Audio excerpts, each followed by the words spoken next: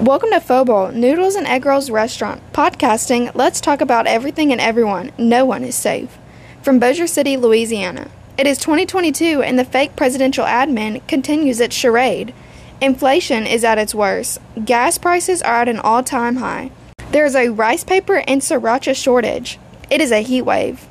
The kitchen stays hotter than hell and feels like as if the sun is literally next door. Now taking membership for hot yoga. Human and child trafficking exists. Don't get kidnapped. Abby is still training for the marathon. Here we go with another episode of talking about everything and everyone around Phobal Restaurant. I'm Molly, and this is Season 3, Episode 7, The Coke Police. The Coca-Cola representative, also known as the Coke Police, yes, who knew there was such a thing? She stakes out Phobal Restaurant in order to make sure that the little Coca-Cola fridge is not stocked with anything other than Coca-Cola products. Not even stocked with Coke products, purchased from retail. She once sent her spouse in here to do her dirty work.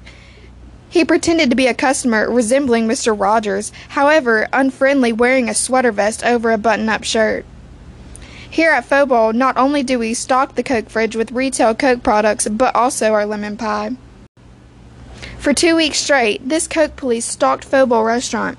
She would park her maroon Jeep Grand Cherokee, either facing or face away from the restaurant. The walls of the restaurant are constructed by large glass windows. The waiters noticed her each time she appeared in the parking lot. Often she would dare pop in as if just a patron settling for lunch or just popping in as a courtesy visit. She only orders chicken fried rice, and she wasted every bit of it. Obviously not her cup of tea, but nobody cares. When she did pay a so-called courtesy visit, she is met with a different employee, and each time she would state that there are certain items that shouldn't be in the Coke fridge. The kitchen door is wide open into the dining area, and the boss is seen busy over a hot stove.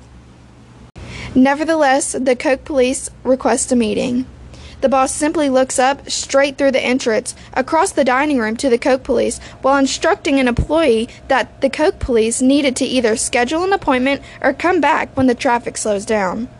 The mask mandate has been lifted, but she once showed up masked, claiming that she needed some photo ops of the fridge completely stocked. When asked for an explanation, she vamped up her voice and said, in order to receive credit for her Coke sales. She needed the fridge stocked to capacity with the pies out of the way. She said she would put everything back in its place as soon as she was done. She took her time in stocking and taking pictures, but as soon as the boss disappeared into the kitchen, the Coke Police shifted gears. She was quick with snapshots.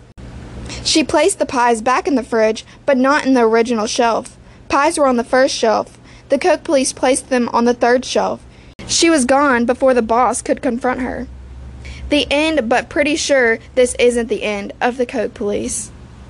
That concludes episode 7 of the Coke Police. Thanks for listening to another episode of Let's Talk About Everything and Everyone. No one is safe. Bye.